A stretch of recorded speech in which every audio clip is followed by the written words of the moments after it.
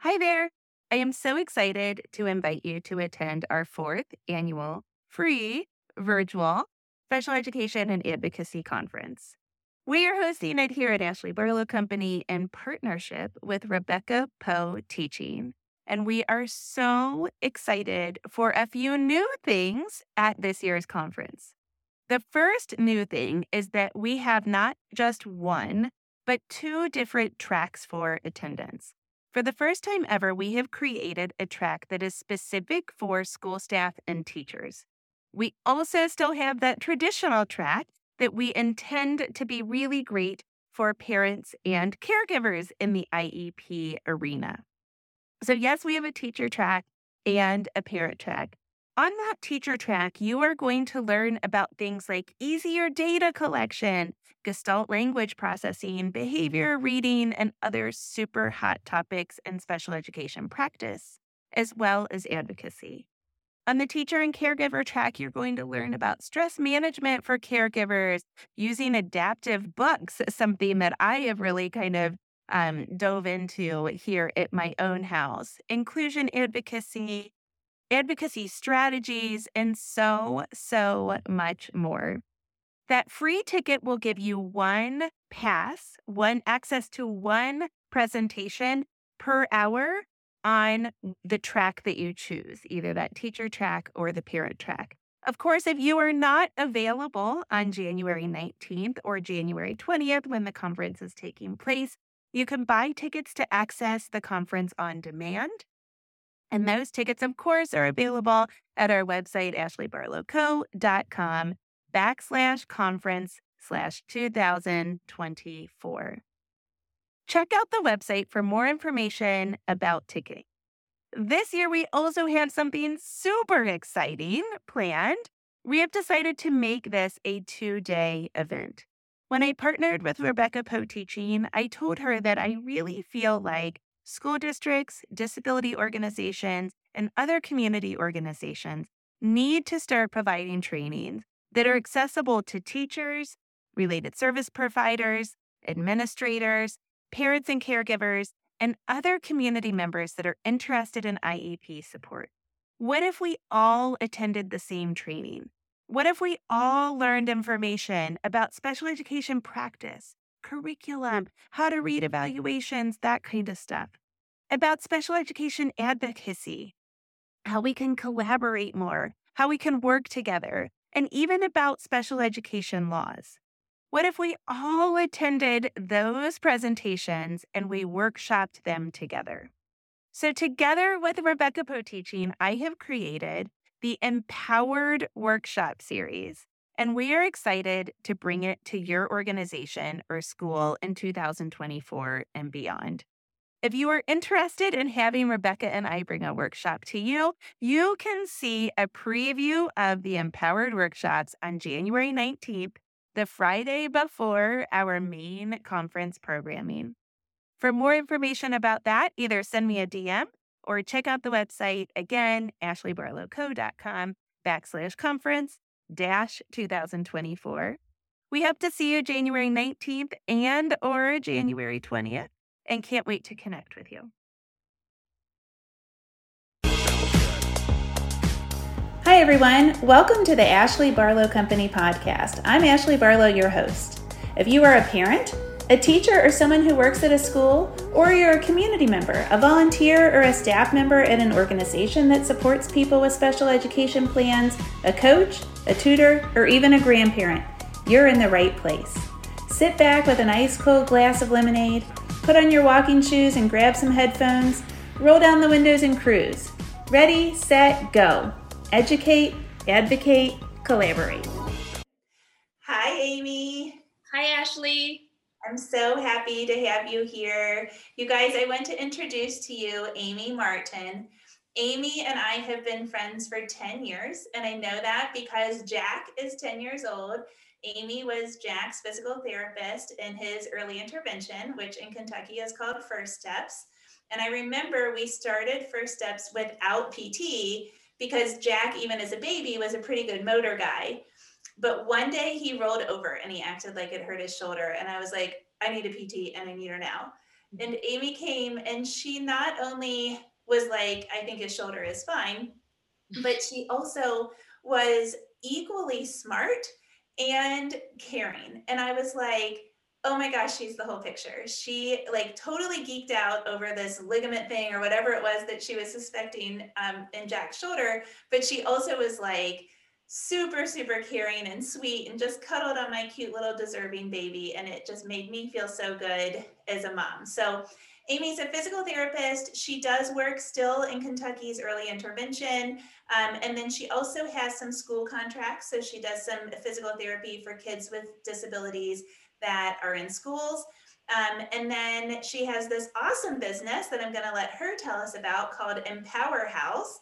And Empower House does some therapies and some really cool classes and seminars and that sort of thing as well. So, Amy, welcome to the Special Education with Ashley Barlow podcast. Thank you so much. I'm so happy to tell you all about what I'm doing right now.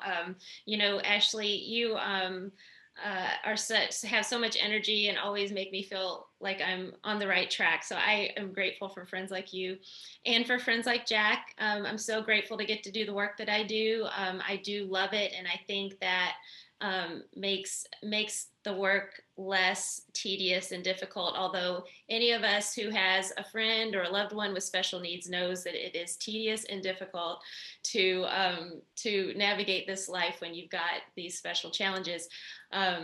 But I think that's part of what I love about it, is that you make connections with people that really are working from the heart and know that it really matters to people. So again, I'm very grateful to do this. And so, yeah, we just recently opened up a location. I've been doing home-based and community-based therapies for a long time through early intervention with Kentucky First Steps and with school-based contracts, which is very rewarding and really helps me see the whole gamut of development from early intervention all the way through to adulthood. But the new location that we opened up, of course, in early 2020, in January of this year, has been kind of a dream come true. It's a beautiful location and it's got such great energy. And I really wanted this space to be available for people who needed to get out of maybe their situation and be in a place where they could, meet other people that are dealing with similar things, and maybe engage in some enrichment activities like creative expression, dance, art, music, things that maybe motivate us to take things to the next level. To like help us find goals that really are meaningful to us.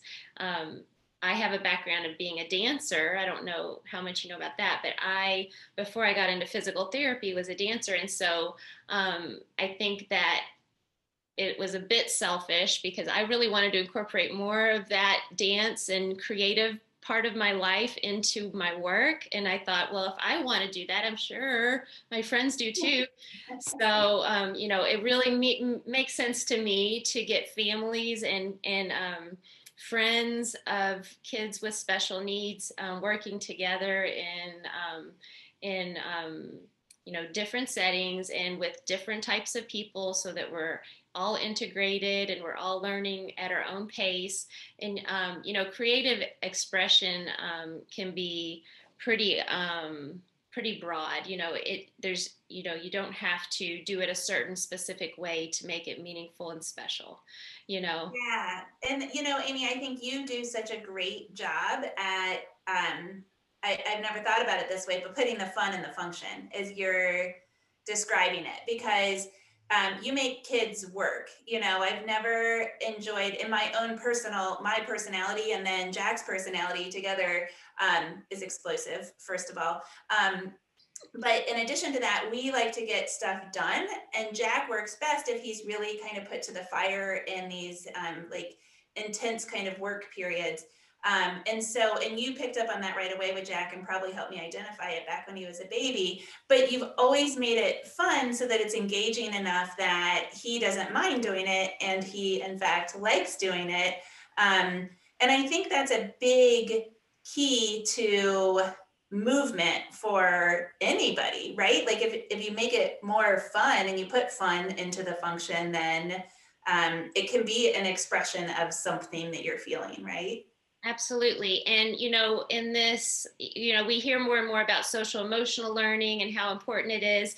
And, in the school setting, we are frequently, we're looking at the whole child, but we're very goal oriented toward, academics and what they need to be successful when they graduate, in life and things like that. And so, when you really open it up to other things that really are fun and meaningful for us, I think it makes the work much more I don't know, agreeable.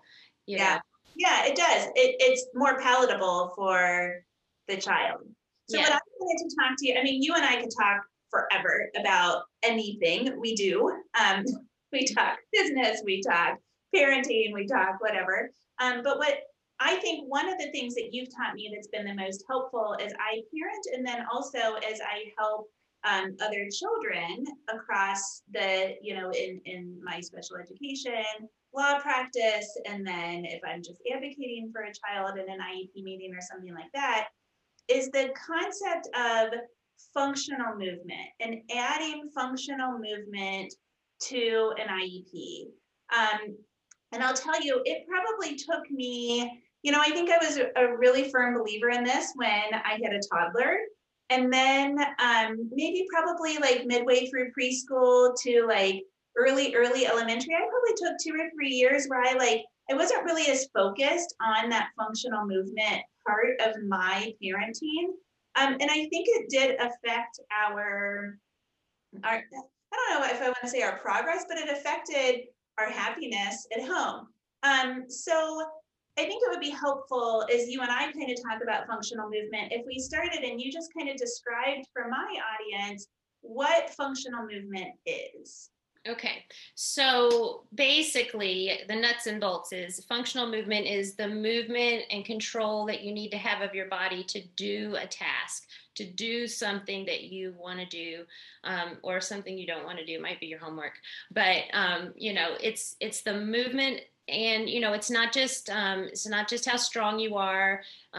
It's also how well can you balance and control your body. How much can you stay focused on this task? But functional movement is, for one person it might be to be able to tilt your head to touch a switch to say hello, and for another it might be being able to open a door or carry your tray, or stay seated in your seat while you're writing. To have like the motor control to just sit there in a static way, right? Right. So then what does functional movement look like in a school? So some of those things I just described would be included. And also, being able to walk in the hallways, to be able to stay in line, to be able to walk safely up and down the stairs, or to be able to climb on the playground equipment appropriately. It might be being able to wheel your wheelchair down the hall, or be able to get in and out of your seat or up and down from the floor without bumping into people, or just having it take a long time, or to be disruptive to what's going on in the classroom. I mean, the focus in the classroom is to be learning.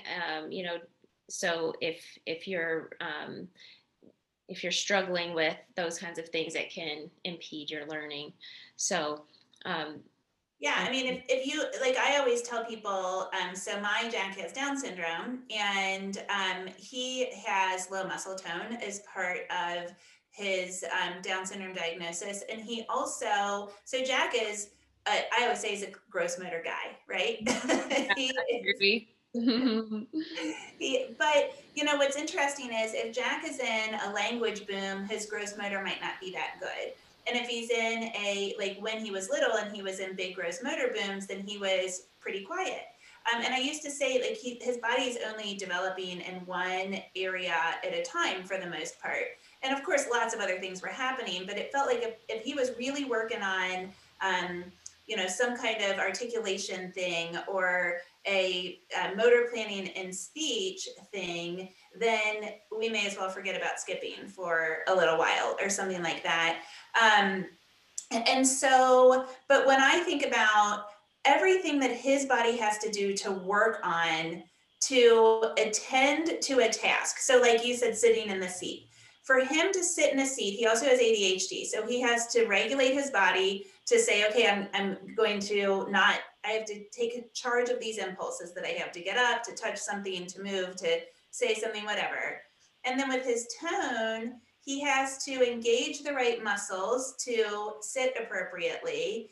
And then if it's a writing task and he's sitting at the table, he has to concentrate really hard on how he's going to hold the pencil, how much pressure he's going to apply to the paper, kind of all of those things.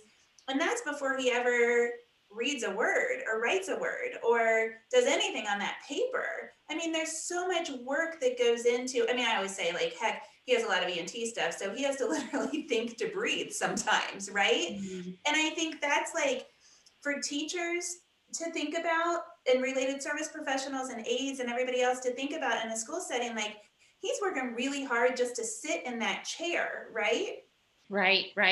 Yeah, I think that is really, those are some good points because, you take it for granted when it's easy for you and it's not always easy for us. I mean, we know how it feels to be overtired or like, I can't sit here one more minute. So maybe that is how these kids are feeling before they even get started, and so they do have to work really hard. And, there's going to be good days and bad days and not to say that they can't, focus on more than one thing at a time, like you were making the connection about, if he's working on motor or speech development, he might not be as motor. We still want to work on everything, but it's very good to just be aware of and just to empathize with the all the stuff that's going on and to remind ourselves because I think it helps us just be more patient, basically. Yeah. So I want to ask you two things, but the second thing that I want to ask you about is how we can use motor skills to help to regulate us in order to prepare for those functional skills that we need in school, like accessing the school environment by learning how to use steps or having the skills to move your wheelchair down the hallway or something like that, because that's the big thing that you've taught me is that even if it's a fine motor task, we might need to regulate ourselves with really, really specifically designed motor activities. But my first question is more about the supplemental aids and services that we would put into an IEP in order to support a child so that they had some specially designed services or specially designed instruction that a PT or that an OT or the teachers could support in order to make sure that we continue to work on the skills that build the foundation for those functional motor skills, whatever those would look like. Right. What do we put into the IEP? So some things that we will put in the IEP might be some like specific motor breaks throughout the day, and PT is really great. OT is too, but PT is really great for coming up with these specific activities that will benefit that individual child, because all of us need motor breaks. We all know what it means to be sitting in front of a screen for hours or at a desk for hours and you're like, oh, I just need to walk around. I just need to go get a drink of water. I need to look out the window. So those are things that maybe we need to build into some students' days more frequently because they have more of a need for that. But we all understand what that is. As a PT or an OT could help give teachers ideas of things to do that would really work on core, or would really work on their hand-eye coordination or their eye convergence if they've been staring at a screen for a long time. Tossing a ball up and down, or tossing a ball and catching it is a great one to do. And just bending upside down, letting your vestibular system work a little bit. It can really recharge you. We've known that for years with yoga, how that really makes us feel energized and like I can work again. So these are some examples of things that could be put into an IEP that would specifically help address concerns for an individual student. A student that's struggling with balance might need to practice standing on one foot as a motor break throughout their day. That might be a good thing for them to do. But there's endless possibilities of things that you can do as motor breaks. But we know that, getting up and moving your body just kind of helps reconnect the circuitry, and kind of helps get your body ready for the next thing. We kind of go in these cycles through our day. We're high energy, low energy, and we want our energy level to match the activity that we're doing. So if we're watching TV or we're chilling out, cuddling, it's fine to have low energy. But when you want to be ready with that math answer, you need to be upping your motor a little bit, revving yourself up a little bit. And so, some things that schools will do is use different kind of seating, like a bouncy seat. I'm sitting on a ball right now, if you could tell. But it just kind of helps keep your core engaged and helps keep you engaged in what's going on in class. It can also be very distracting for some students. So it's not for everybody, but that's an example of things that could go into and it's not for everybody all the time either, right? Right. Sometimes, sometimes you want that box under your feet to give you good stability on the chair, and then sometimes you kick the box away because you're like, I've had enough with this box and I'm comfortable. Right. So, and we used a band on Jack's chair sometimes to let him kick the band, because that would help him just kind of get some energy out, and it wasn't distracting to anybody, and it wasn't unsafe. It was totally fine for him to do that so that he could just kind of stay focused and engaged. Some kids like to, chew their pen, or like to tap their pen or wiggle their foot. We all do that. We drink water, things to play with a pen right here. Right. So as we're talking, I'm like fiddling with the pen, open, close. I've got the little tab that I'm playing with. Right. And so some of those things are socially appropriate, and sometimes they can be really difficult for people in groups to manage. So that's how we work case by case to make sure that we're helping in that specific scenario. So, and something that I like to tell parents is that I think it's really important to explain that the function of a certain behavior can even change during the behavior. And so sometimes we have to figure out even if the behavior is just not wanting to sit in your chair, and the teacher really wants the child in the chair, and they're inflexible about even just, maybe the child would stand up and work fine. But if the teacher really needs them in the chair for a specific reason, and the function today is a sensory dysregulation, tomorrow it might be attention seeking. And so if it's sensory dysregulation, then we might need that movement break. But if it's attention seeking, then the consequence, or the positive behavior support, if we try to catch it before it happens, would be something other than a sensory regulation or a movement break, right? Like we wouldn't be turning upside down in order to positively support the function of attention seeking before attention seeking happens, right? And you hit the nail on the head. And I think that is one of the trickiest things, is trying to identify, okay, why is this happening? Is it because we need to move? Is it because we don't want to do this activity and we're trying to get out of it? Is it because we want attention? We want somebody to laugh at us, that, that my friend over there just made eye contact and now I want to be silly, whatever the reason is. Identifying it is key, to how you manage it. And I certainly cannot claim to be a behavior expert, but I know I have learned a ton from the behavior specialists and the special ed teachers and parents, and over the years, it's just very complex sometimes. Well, behavior, I think that's a misnomer that you and I have talked about a whole lot.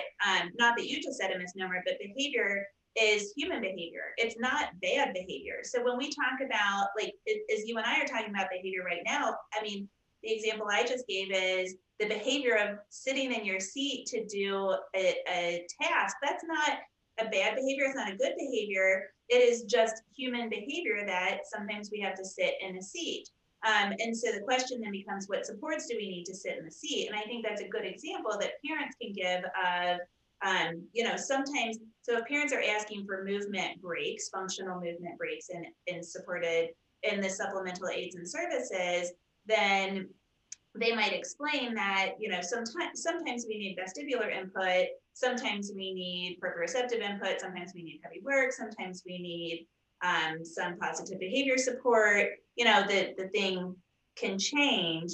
But Amy, one thing that I want to make sure that you address is, so let's say we get movement breaks into supplementary aids and services. Does that mean that, let's say a child starts to show that they're getting antsy. So a kindergartner on the carpet during circle time and their hands start creeping towards somebody's hair, or they start like shimmying up against somebody. And so their aide or a teacher or somebody says, okay, time for a motor break. Does that mean they can like walk out one side of the library, take a 5-second walk and walk back in and sit down? Or like, what kind of motor breaks are we talking about when we build those in? So usually it can be a walk, but typically what we would see is maybe something in the classroom where everybody stands up and does like a series of things that maybe they're familiar with, so that it's something quick. It depends on really what the teacher is trying to accomplish during that time.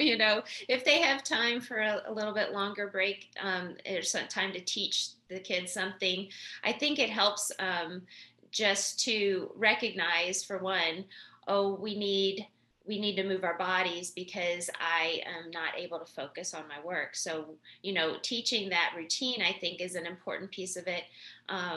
So, when we get up, we might do some, a little dance or thing that might be on the whiteboard, or it could be like a go noodle kind of a thing. Yeah, like a go noodle, or it could be like 3 yoga moves, or it could be just standing up and taking some deep breaths, and keeping your body still for a minute. Although I think if this teacher probably would choose something more active in this scenario, I bet, than just standing still and taking some. Yeah, but even like jumping jacks or something like that. I think that the point that you're making, and that I'm happy that you're making, is I see far too often in IEP meetings that teachers will say, well, we took them for a walk. And I'm like, well, taking them for a walk is great, but we need something that's going to re-regulate, which is definitely not a word, is going to regulate them, reorient them. And sometimes we have to look at what exactly they need. So if they've been on a screen, I loved your example, if they've been on a screen, then we need to resituate, however you said it in a PT way, but like rewire that vision piece of your brain, which is really, really important to do before then you look out into the rest of the world for something. So what do we need to do specifically? I think that's really important, because far too often I hear them say, well, first of all, they wait for the behavior to happen. Like they started getting squirrely, so we took them for a walk. And I'm like, well, what we need to do is we need to build in these positive motor breaks that are happening before it happens, before behavior happens, hopefully. in order to prepare the child for learning, and then make a learning task that is an appropriate amount of time so that we can succeed, right? Right. And then also, then of course, we have supplementary aids and services that will specifically support the motor goals, whatever that is. So, Yeah. PC services can work on whatever. And I think getting back to what we were talking about earlier about making it fun, like I remember being a student in school, and when we would stop and do some kind of little fun game for 2 minutes, it would just help us all kind of reconnect. And you hear the word about organizing, like it helps us get more organized, not just in our own bodies, but if you're doing it in a group, you can organize together and kind of feel that group energy, like we all did something fun together, and now we're all going to do this next learning task together. It just kind of brings together that community sense too, I think.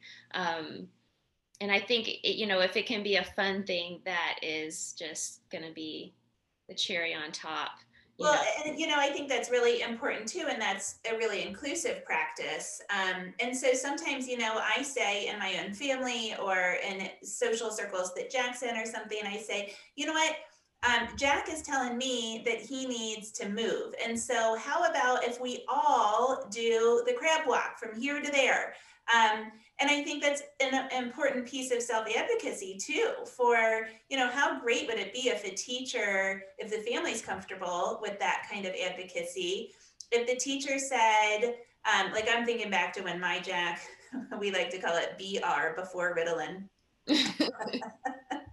when he was really, really disorganized and dysregulated on a pretty frequent basis, and he would pull hair, and he would really bump into a child in order to feel like he just really liked him, and so he'd really want to bump into him, which kind of looked like a tackle sometimes. And we had one particular teacher that would say, well, that's just Jack saying that he really likes you. And so, but you know what that's telling me is Jack probably needs a little break. So let's turn on a Go Noodle. It was great because then the entire class did it, and it wasn't disruptive. It supported everybody else. She would do it at normal transition times and that sort of thing. But I always say one of the best things that she did was she helped to educate everybody else about Jack, which really benefits everybody in that classroom, which was really a beautiful, beautiful thing. And he's had a lot of lasting relationships that have come out of that classroom. That's amazing. I love that because, you're right about the things that we say. Our words have so much power, and if we frame it in a way that is negative, then that's going to be detrimental. If we're framing it in a way, and we're educating, all of us in the room really about what we think is happening here. We're carrying on a discussion about, okay, this is what's happening, and so I think this is what we're going to try. It just makes it less I don't know, less of a thing.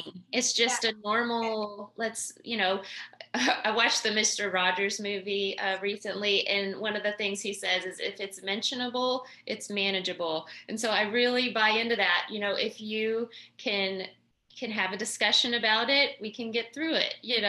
Let's figure this out. So I highly recommend that movie. It's very good. I might watch it tonight. I've been looking for something that's kind of inspirational like that. I oftentimes, this is totally a sidetrack, but just for a second, because you said that, see, this is what happens when you and I talking.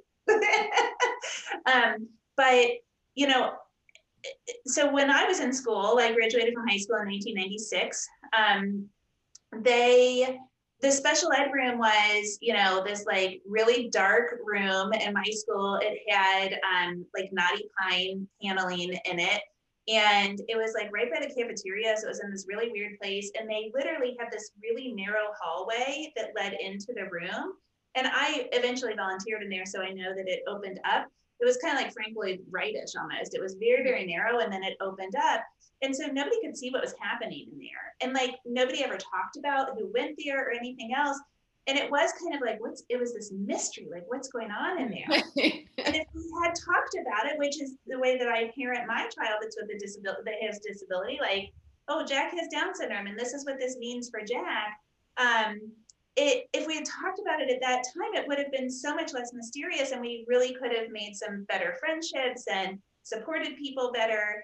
especially in general education and whatnot. So that's really, I mean, to think of how far we've come in those, well, I said how, now I said 96, I can't do that math, but 20 something years, it's really impressive.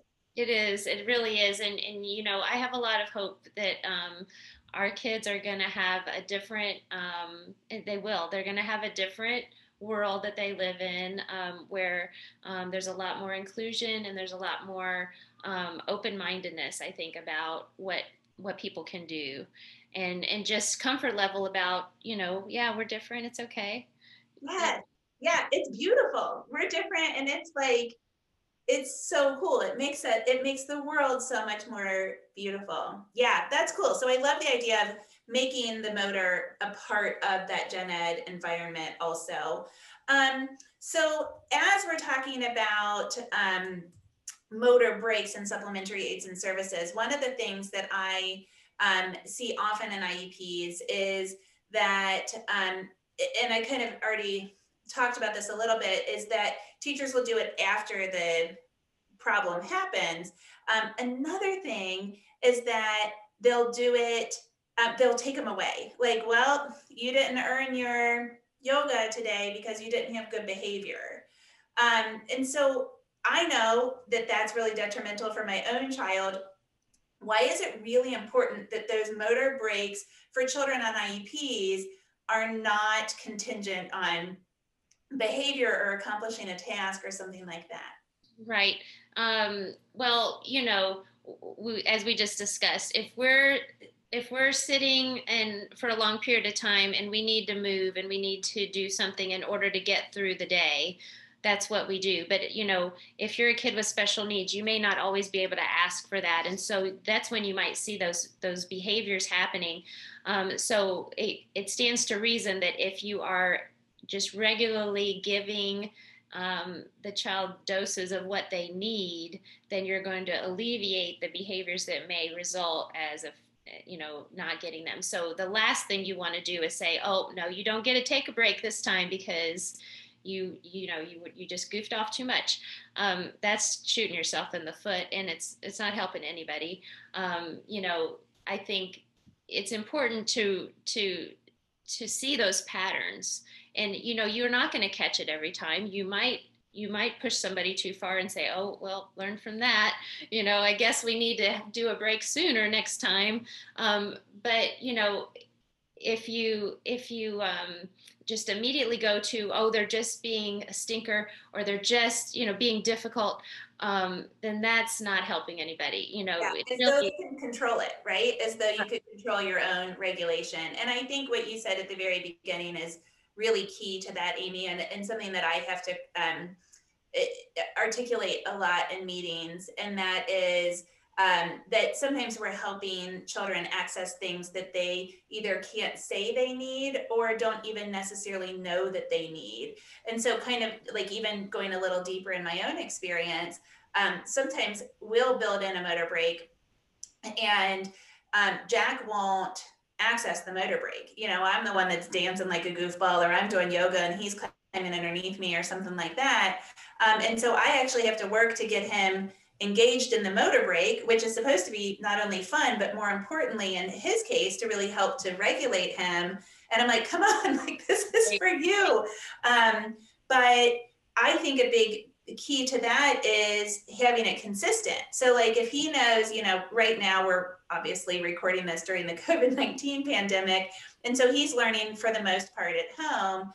And so we now have a totally great routine where we do 4 activities. Now it's 5, which is great. And then we do a Go Noodle, and then we do 3 or 4 more activities. And then we do a yoga sequence, and then we do a couple more. And then we do like some kind of OT game, like an orientation game, like a visual processing or memorization thing or something like that. And so he then knows our routine, which then makes him like, okay, yoga's coming up. And then he's more acclimated to the yoga. But I see a lot of times in school that it doesn't happen that way. Like the Go Noodle isn't always right after circle time, or the yoga only happens on Tuesday when the OT comes. And then the child doesn't, it takes a second to even get oriented for the yoga, and you miss some of, I mean, there's only so much time in the day, right? So it's really, I think it's sometimes hard to like prepare yourself for the learning, even if it is supposed to be fun, even if it's a motor break. Right. And it's very difficult sometimes to keep those routines going. But even if you're doing it most of the time, not every day, it may not work every day. But if you can have those routines in place, it does help. It helps all of us really. Yes. To have those routines, and many times I think it's the role of the service provider, the OT, the PT, or the speech therapist to help those teachers that are maybe struggling with how to incorporate it or how to balance it. And that's a tricky line to walk. A lot of teachers have been doing this a long time. They've got their own experience and their own ideas about things. And so, you do have to walk the line between old school and what we are learning about development, what we're learning about self-regulation, and so it really has to be dealt with case by case. Yeah, graceful advocacy for everybody on the IEP team, right? Right. And I think when that happens, it's a great thing, when you've got a collaboration of all the services and really thinking about what is going to be meaningful for this student. What do we need to do? Is it important for them to be able to do this goal, or is it more important for them to be able to, manage themselves so that they can choose to do the things that they want to do rather than feel like impulsively compelled to do something that maybe is going to get them in trouble, Yes. And Amy, I mean, that's the whole reason that this podcast exists, that Ashley Barlow Company exists, that collaboration on the IEP team amongst the related service professionals that support the teachers, and the teachers that support the parents, and the parents that support the related service professionals, and kind of all of those arrows that go in all the different directions. We should all be supporting one another. And I always tell people, if you were on a team at work and the team had 6 or 8 people on it, and you only met once a year, but you were working on the project on a daily basis, you would have different communication. And so, I think what you just articulated is really important, because what it does is it talks about how you as the PT on the IEP team will support the general education teacher or the special education teacher, but you have to do it in a manner that person's going to accept, because you could say it all you want, and unless they're receptive to it, then it's not going to work. And to me, so much of that has to do with sociology, right? We have to talk to every different audience member in a way that they're going to accept. And sometimes that makes it really, really hard at the table, because there's so many different personalities. And so if we can do that like on a person by person basis throughout the year, then we might be more successful. So I think it's really important that you raise that topic. Mm-hmm. So Amy, we talked about a lot, and I'm so excited. This is really, really helpful information for people. I want to have you back because there's a couple more things that I know I want for you to share with my audience. So, I definitely think that we need to have you back to talk about social emotional support as that applies to movement. I think it would be super cool to have you come talk about some things that parents can do at home that could support learning at school. So will you come back sometime? Of course, I'd be happy to. This has been so much fun. Good. Okay. I know we could do this forever. Amy, how can my audience find you if they want to know more about Empower House, if they want to know more about you, especially if they're Kentuckians and they could actually use you? Yes. So we have a website, empowerhouseky.com. We're located on US 42, Highway 42 in Florence, Kentucky, 7536. And we are on Facebook, Empower House by Pediatric Therapy Specialists. I know it's a mouthful, but that is where you can find us on Facebook, and you can find me on Twitter at Amy Jean PT. So please reach out if there's anything we can do to help, because we love this work and we want to help you. Oh, you are awesome. Thank you so much. And I am definitely going to see you soon, friend. Yes. And that will be a wrap for this episode. Thank you, Amy. Thanks, Ashley.